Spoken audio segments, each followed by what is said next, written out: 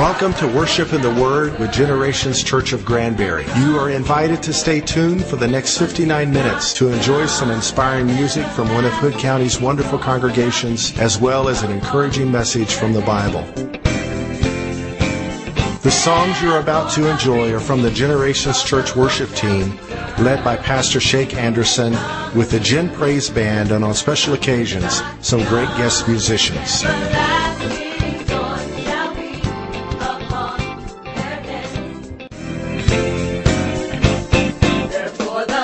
Later on in the broadcast, you may hear a proclamation of the gospel of Jesus Christ, along with some teaching from the Bible with Pastor Alan Mata or another Generations church leader or special guest. So without any further delay, welcome to Worship in the Word with Generations Church.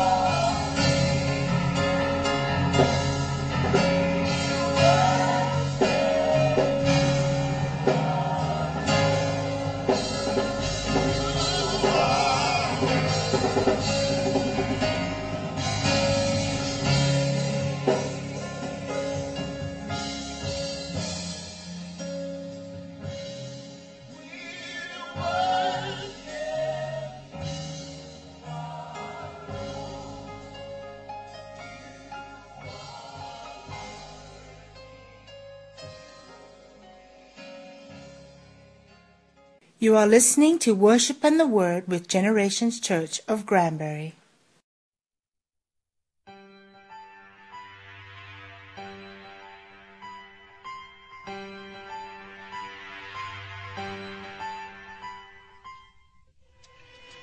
Who was Jesus? Oh, Jesus is. He is the eternal Son of God. He was with the Father. All things were made by him. Without him was nothing made that was made. I think he had views that a lot of people agreed with and still agree with today, so he must have been good. Pope Leo said in the 15th century Christ was a myth, and it served the church well, and it served the governments well. It's kind of a drug to keep the people in line. I don't think he told people he was God. I think Jesus was a messenger of God.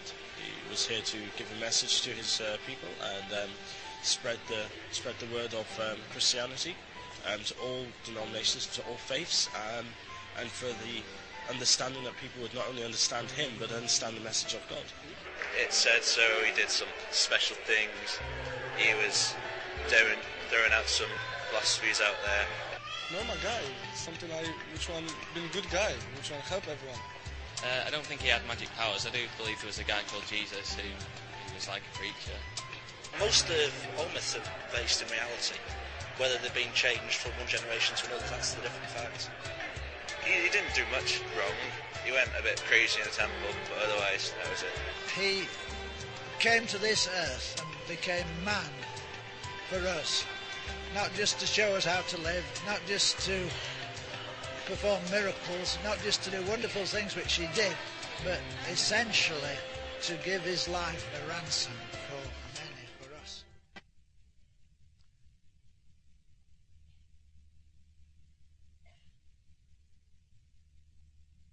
The context we're reading today is Jesus is declaring who he is and declaring the truth that sets us free from slavery to sin is a truth that we continue in. And that truth to continue in is basically believing in Jesus for who he was and is and always will be. And it all starts with faith. So verse 43, Jesus says, if God were your Father, verse 42, if God were your Father, you would love me, for I proceeded forth and came from God, nor have I come of myself, but he sent me. Why do you not understand my speech? Because you are not able to listen to my word. You can't understand what you don't listen to. If you want to understand your wife, husbands, you got to listen first. To dwell with your wife in an understanding manner so that the promise Peter gave so that your prayers are not hindered starts with listening. So to understand Jesus, you got to listen to him. And they were not willing, they weren't able to listen to him. They were not open to the possibility that he was right and they were wrong. You're of your father the devil, verse 44, and the desires of your father you want to do. He was a murderer from the beginning and does not stand in the truth because there is no truth in him. When he speaks a lie, he speaks from his own resources, for he is a liar and the father of it. Keep your hand there and go with me to Genesis chapter 3. Here he appears to the first man and woman to tempt them and appears as a serpent. That's one of his names. Verse 1 of Genesis 3, now the serpent was more cunning than any beast of the field, which the Lord God had made. And he said to the woman, has God indeed said, you shall not eat of every tree that is in the midst of the garden? You shall not eat. Has God indeed said, you shall not eat of every tree of the garden? Now looking at what God actually said, in verse 16 of chapter 2, the Lord commanded the man, saying, of every tree of the garden you may freely eat. Every tree you may freely eat. And yet Satan says, has God indeed said, you shall not eat of every tree in the garden? God goes on to say, you may eat of every tree freely, but of the tree of knowledge of good and evil you shall not eat, for in the day you eat of it you shall surely die. Verse 2 of chapter 3, the woman said to the serpent, we may eat of the fruit of the trees of the garden. But of the fruit of the tree which is in the midst of the garden, God has said, you shall not eat of it, nor shall you touch it, lest you die. Then the serpent said to the woman, you will not surely die. So he starts lying to her. Tries to sow doubts in verse 1. God's trying to hold out on you. You can't eat of all the trees. Verse 4, you will not surely die. Verse 5, for God knows that in the day you eat of it, your eyes will be open and you will be like God, knowing good and evil. What was this tree of knowledge of good and evil thing? Was the fruit poison? I don't know. They didn't die instantly, but they were cut off, separated from God by their decision to know right from wrong for themselves without God. They believe the lie. God doesn't want you to eat of this fruit because you'll be like him. They were already like him. So he's tempting them to think they weren't like him, but they could be like him by disobeying him and determining right from wrong for themselves. And thus began the human race's problems. The courts are full. Universities are putting out hundreds of lawyers every year in the battle over determining right from wrong. Our country has over 100,000 legal pages by which we are governed. And that's not counting your HOA codes and your county authorities and all this stuff. Man doesn't know right from wrong. The Bible has less than 2,000 pages, and yet the laws just keep getting created and created and created, trying to determine right from wrong because we can do it without God. It's a lie. He's the father of it. And so death became part of the human experience. If you lie to someone and it causes their ultimate death, what is that? Murder. So he was a murderer from the beginning. He was a liar. Back to John chapter 8. He's a liar and the father of it. Verse 45, but because I tell you the truth, you do not believe me. All right, he's declaring to them truth. They don't believe. They prefer to believe lies. Which of you convicts me of sin? If I tell you the truth, why do you not believe me? He who is of God hears God's words. Therefore, you do not hear because you are not of God. Woo. The truth that makes you free will hurt first sometimes. First, it'll make you mad. Then the Jews answered, verse 48, said to him, do we not say rightly that you are a Samaritan and have a demon? So they continue throwing innuendos at him. Earlier they said in this discussion, we're not illegitimate. We know who our father is, implying that he was illegitimate. Now they're implying he's a Samaritan. His father must have been from Samaria. Samaritans were considered impure, inferior, and wrong about everything. Looked down upon. So they're hurling insults at him. I love the fact that Jesus aligned himself with Samaritans. I don't know that they knew it. Spent 3 days in their city. And the results of the seed sown there reaped a mighty harvest in Acts chapter 8.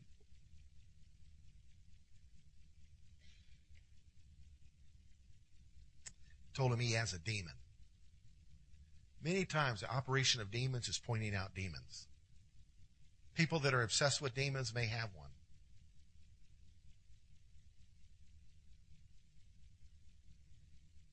Hiding behind labeling people with demons. What good does that do? You have a demon. Cast it out if I got it. Instead of labeling people.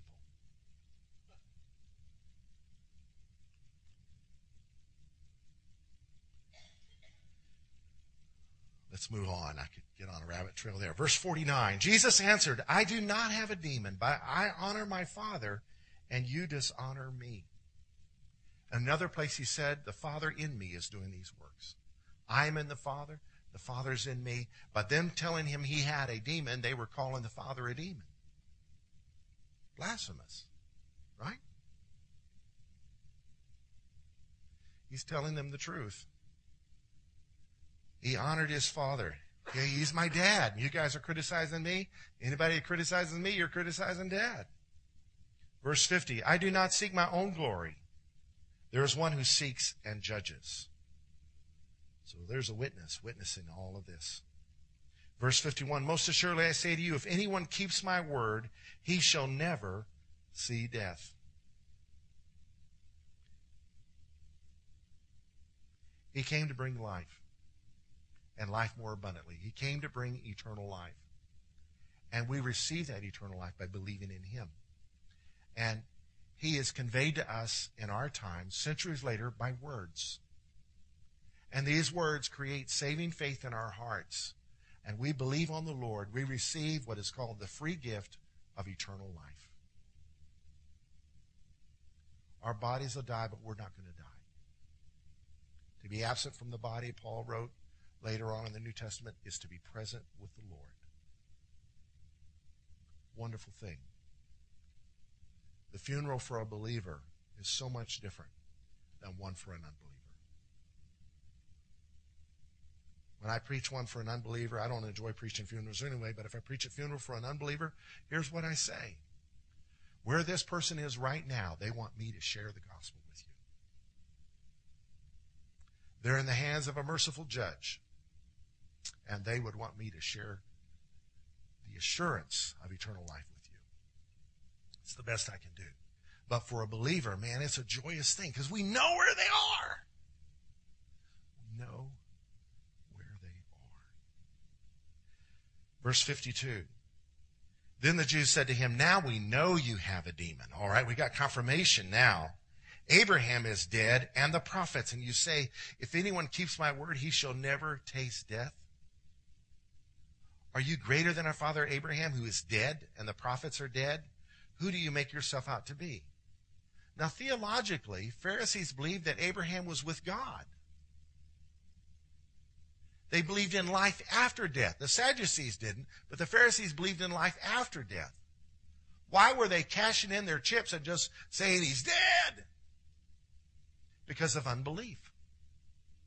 If you surrender to the sin of unbelief and give it a place in your heart, like cancer, that thing will begin to eat at your faith. Don't prize your unbelief. Don't value your doubts. Be honest with them. Recognize them.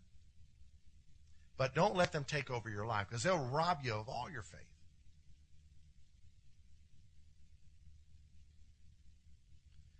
In their fight to win arguments rather than find truth, they gave up on even their own faith. Their father's dead.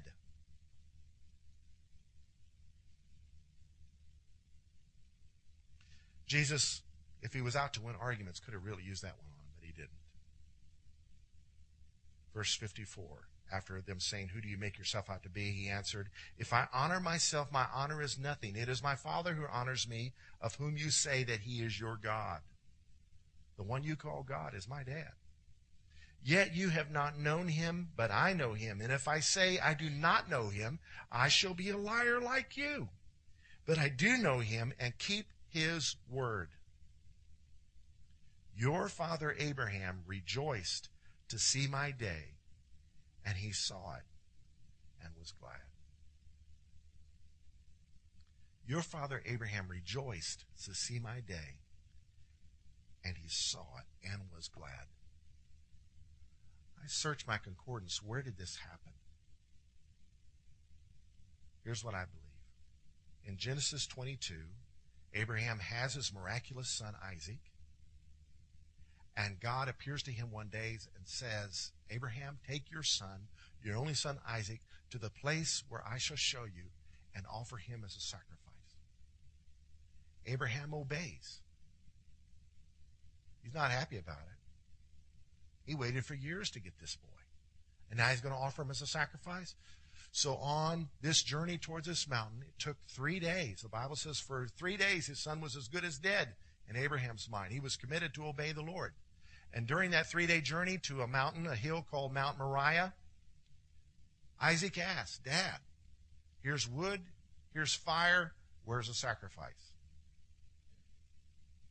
Abraham said, God will provide himself a sacrifice.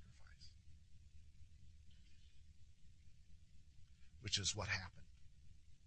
For at the last moment, as he was about to slay his son on an altar they had built, an angel stopped him and showed him a ram caught by the head in a thicket, in a bush, a thorn bush. And the ram was offered in place of his son. The Bible says that Abraham was justified by faith, and we too are justified by faith. We have the faith of Abraham. What was Abraham's faith? His faith was in the possibility of God raising his son from the dead. His faith was in the birthing of a miraculous son. His faith was in a substitutionary sacrifice being provided in place of his son. That's what we believe. We believe in the miraculous son of Abraham, Jesus, born of a virgin. We believe he was a substitute, died on the cross for our sins. We believe he is a spotless lamb. We believe he died on a cross with a crown of thorns, probably made from that kind of thicket on the cross. So there's a great parallel between our faith and Abraham's. Don't you know Abraham probably rejoiced when at the last minute God showed him the ram? He named that place Jehovah Jireh, which means the God who sees. And because he sees, he provides. So there's that song, Jehovah Jireh, my provider, the God who provides. Literally, he provides because he's a God who sees. And Abraham then said, as it is said to this day in the book of Genesis, chapter 22, it says, as it is said to this day, in the mount of the Lord it will be seen. The provision of God will be seen in the mount of the Lord. From that very place, the temple of Jerusalem was built, and it was within eyesight of another hill called Mount Calvary, where the Son of God, head in a thicket, was provided on the cross for the sins of the world. Seen for all. Marking time for all mankind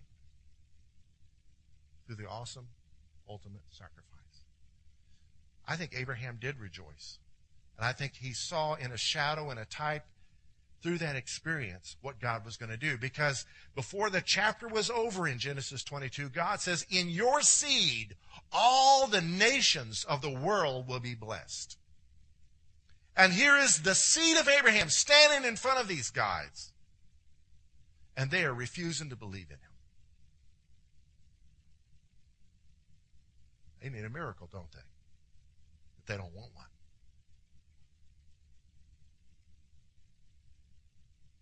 Verse 57, then the Jews said to him, you are not yet 50 years old. And have you seen Abraham? Another slur at his youthfulness. He was only 33.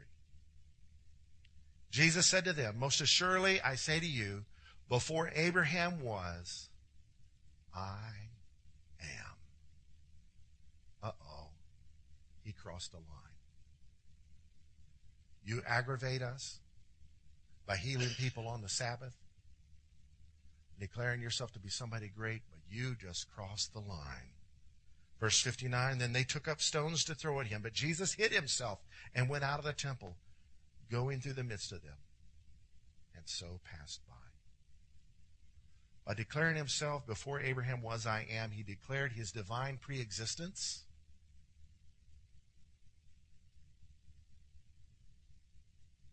And he declared himself as God, because God's name is I am.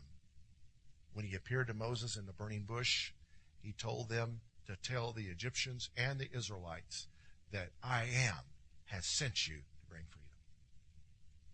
He's not the I was or the I will be. He's the eternally existent one. He's the forever I is, always present.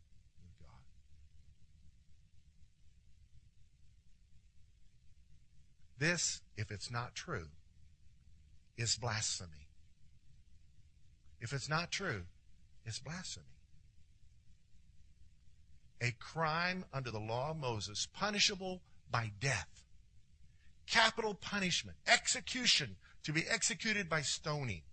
Keep your hand there and turn with me to Leviticus 24, verse 16. Leviticus 24:16. And whoever blasphemes the name of the Lord shall surely be put to death.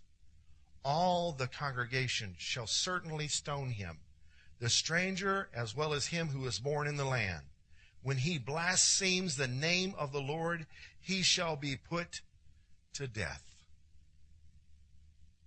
There it is in the law.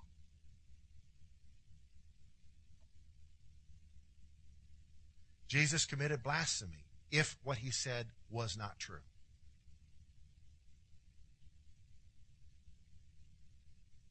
But because they did not believe, to them, what he said was a blasphemy. They took up stones, the very stones that had been dropped earlier in the chapter, that were to be thrown at a woman caught in adultery. Now we're going to be thrown at him.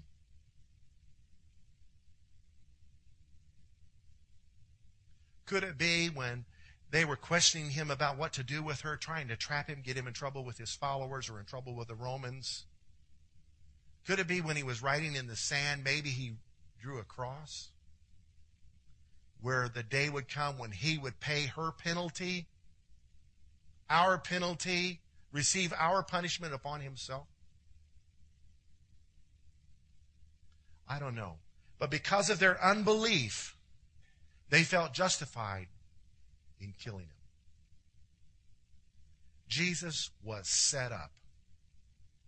And we say that. He is set up. His execution was going to be a public offense, a public event. The whole world would know about it. So God set it up where Israel would be under Roman occupation, where it would be illegal for them to execute anyone. Romans had to do it. And they didn't do it by stoning. They did it by nailing people to the cross. God set it up.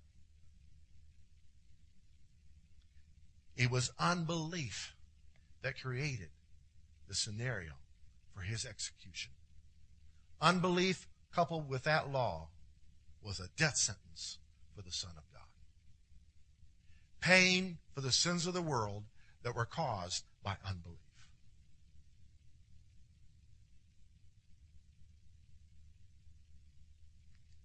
Sin is always caused by some form of wrong belief. Always. Always. The truth that sets us free is the truth that we believe in. May God give us grace, eyes to see the truth that we're not believing, so we can believe, so we won't be slaves any longer. Jesus is set up. Look at this. He was pre-existent. Okay? To set something up, you've got to already exist, right? He was pre-existent. Before Abraham was, I am. He was predestined. 1 Timothy 1 verse 20, he indeed was foreordained before the foundation of the world, but was manifest in these last times for you who through him believe in God, who raised him from the dead and gave him glory, so that your faith and hope are in God. So that we can have faith in God and hope in God. Jesus was foreordained from the foundation of the world to come and be the Lamb slain. In fact, he's called the Lamb slain from the foundation of the world in the book of Revelation. God set it up. When he gave Moses that command in Leviticus 24 verse 16, he knew that was going to be the death sentence on his son because of unbelief. It was a setup. And all his son was going to do was do good things to people and speak the truth. And they were going to kill him for it because of unbelief. In that being set up, we were his priority. Ephesians 1 verse 4 says, just as he chose us in him before the foundation of the world, that we should be holy and without blame before him in love, having predestined us to adoptions as sons by Jesus Christ to himself, according to the good pleasure of his will, to the praise of the glory of his grace, by which he made us accepted in the beloved. Before the world was, God chose to make you and I accepted. That word accepted is the same word in the Greek language that the angel Gabriel gave Mary when he told her she was highly favored. Karitao, a high form of grace, is upon you, Mary. You're going to have the Son of God. We've been highly favored, accepted, karitaod, in the beloved, in the community of believers that God so loves. He's chosen you and I. We were his priority. Isn't that good?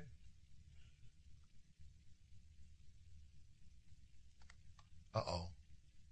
We too are set up. We're set up so that the Father can deal with every ounce of unbelief in us. You ever seek to do the will of God and find yourself in the middle of a mess? You're tempted to do what? Doubt, aren't you? But then when God brings you through, turns that message to a message, that test into a testimony, you have stronger faith. He's dealing with all our unbelief. It's a setup. You may not like the setup, but you'll like the fruit of it. Some setups are nice. Joe Duncan grew up in South Bend, Indiana, went to university in Phoenix, and last weekend at the Cowboy Stadium, he got to see his alma mater play his hometown, Notre Dame, against Arizona State. And Notre Dame won. What a setup to bless that brother. But all setups are not so pleasant. It can be tough. John 15, verse 20, Jesus said, "Remember the word that I said to you, a servant is not greater than his master. If they persecuted me, they will also persecute you." Oh, I didn't sign up for this. Doesn't sound like your best life now. Well, this is not your best life now. I don't care. Maybe they should have said your best possible life in the present time. This is not your best life. We have a life to look forward to in heaven, right? The best life is there. But right now, we got a job to do. It's all about doing the will of God. In John 16:33, Jesus said, "In the world you will have tribulation." Everybody say trouble. "But be of good cheer. I have overcome the world." He's overcome. We get to overcome. Why would we be given armor if there wasn't a battle to fight? Why would we be called soldiers? Why would we be called more than conquerors if there wasn't something to fight? You've been set up to fight the good fight of faith as a good soldier of Jesus Christ.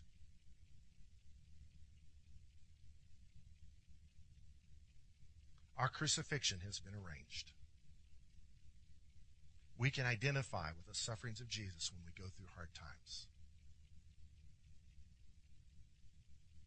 There are some scenarios created by God, even by the enemy, even by my own sin, that only He can get us out of. And in the process, He purifies us, makes us more like Himself, and gives us stronger faith, enabling us to be true believers. 2 Corinthians 4, verse 11 says, "We who live are always delivered to death for Jesus' sake, that the life of Jesus also may be manifested in our mortal flesh. So then death is working in us, but life in you." When we are crucified, it is to give life for somebody else. It's true. When Jesus was crucified, it was to give His life for others. When we are crucified, our selfishness has to die so that others can be benefited. Think of it like this. If you bring a child in the world, there's going to be some sleepless nights, unless your child's perfect, and then have another one.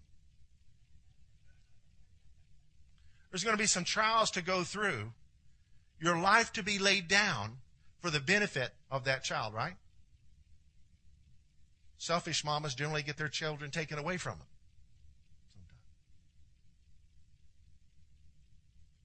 It's the same thing that applies in life.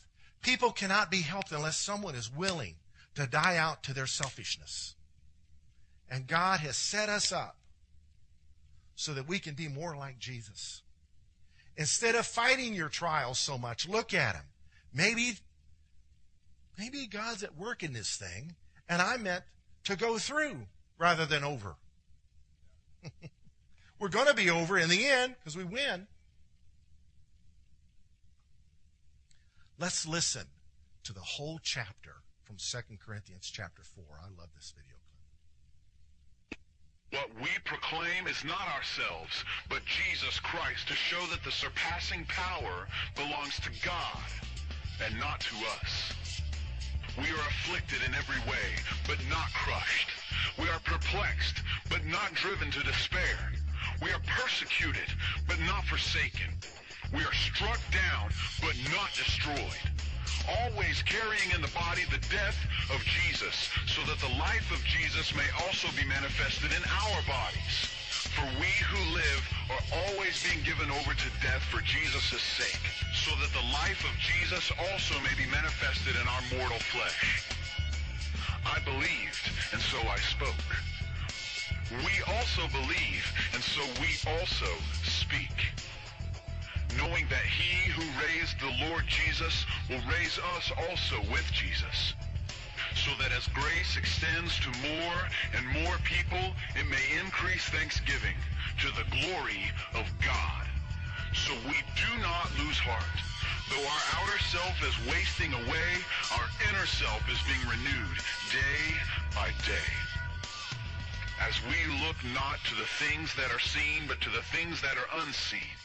For the things that are seen are transient, but the things that are unseen are eternal. That, my friends, are words of faith right out of the heart of the New Testament that needs to be our song every day. Our resurrection is assured.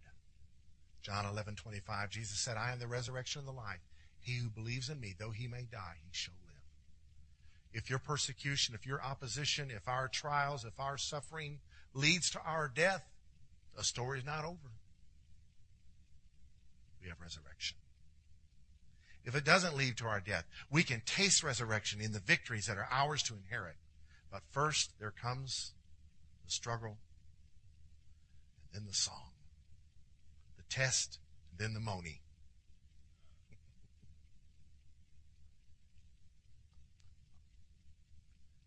Speaking to one person here, might be you. You're set up. The Lord led you to come here today. You were set up to hear this word. Maybe you're not a Jesus follower. You're set up to hear the truth that Jesus declared to one of the Pharisees when he said, God so loved the world that he gave his only Son, so that whoever would believe in him would not perish, but might have everlasting life. For God did not send his Son into the world to condemn the world, but so that the world through him might be saved. God so loved us, he sent his Son to speak truth, knowing that that Son would be killed because of unbelief. And in killing him because of their unbelief, he would pay for the sin of unbelief. He would take the death penalty so that our blasphemy could be forgiven. We've all blasphemed at some point in our life. But now, we can receive forgiveness. Because Jesus literally was killed for the sin of blasphemy to which he was innocent of. We pray. Lord, I pray for every person here, for those struggling with their life where they are right now, for others that are benefiting from their hardships. I pray, Lord, that they would embrace their cross and that their eyes would be upon you and that every ounce of unbelief would be evaporated from their life by these fires. And Lord, I pray for those here who do not know you.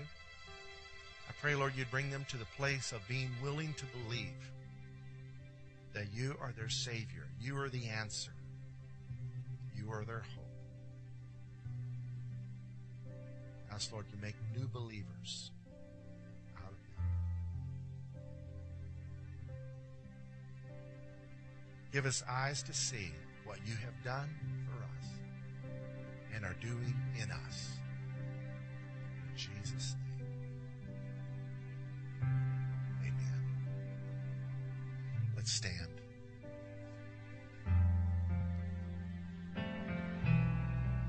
We're going to sing a song I'm going to call the prayer team to join me across the front. And if you'd like to receive prayer about anything, it could be becoming a believer, it could be becoming a Jesus follower, it could be about following the Lord more closely than you have in the past. It could be about some challenge you're facing or strength for the trial that you're in the midst of.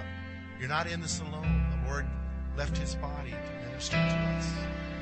So we'll be up here to pray with you. So could our prayer team come forward, and if you'd like to receive prayer about any of those things or something I didn't mention, come on down with us as we worship the Lord. Come and receive prayer as we come.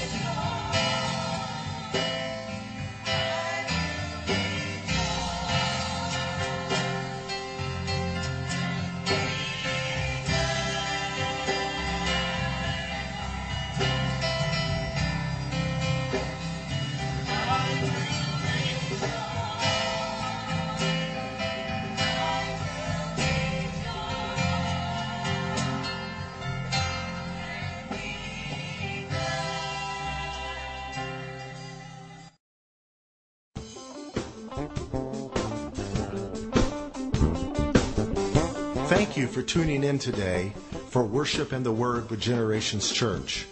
You may hear our radio broadcast again at the same time and station next week. If you do not have a church congregation to call home and you live near the Granbury area, we would love to invite you to come check us out some Sunday morning at 10 a.m. Our meeting facilities are located at 5718 East Highway 377 on the Fort Worth side of Granbury. And our website is at generationschurch.org.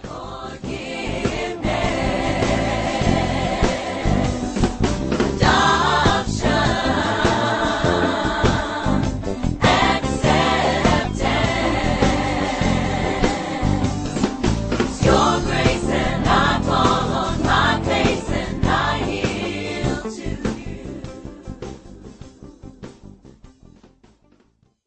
Thanks again for tuning in to Worship and the Word.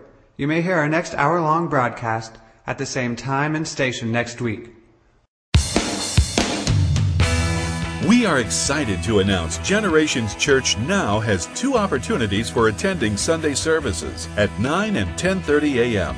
This exciting addition to our meeting times enables us to provide more ministry, fellowship, and friendship. So, we want you to join us at 9 or 10:30 this Sunday morning and find your new church home with us. Call us at 817-326-5378 or visit generationspeople.org and experience for yourself all the exciting things happening at Generations. That's 817-326-5378 or generationspeople.org. We look forward to seeing you this Sunday morning at 9 or 10:30. Generations Church of Granbury is located at 5718 East Highway 377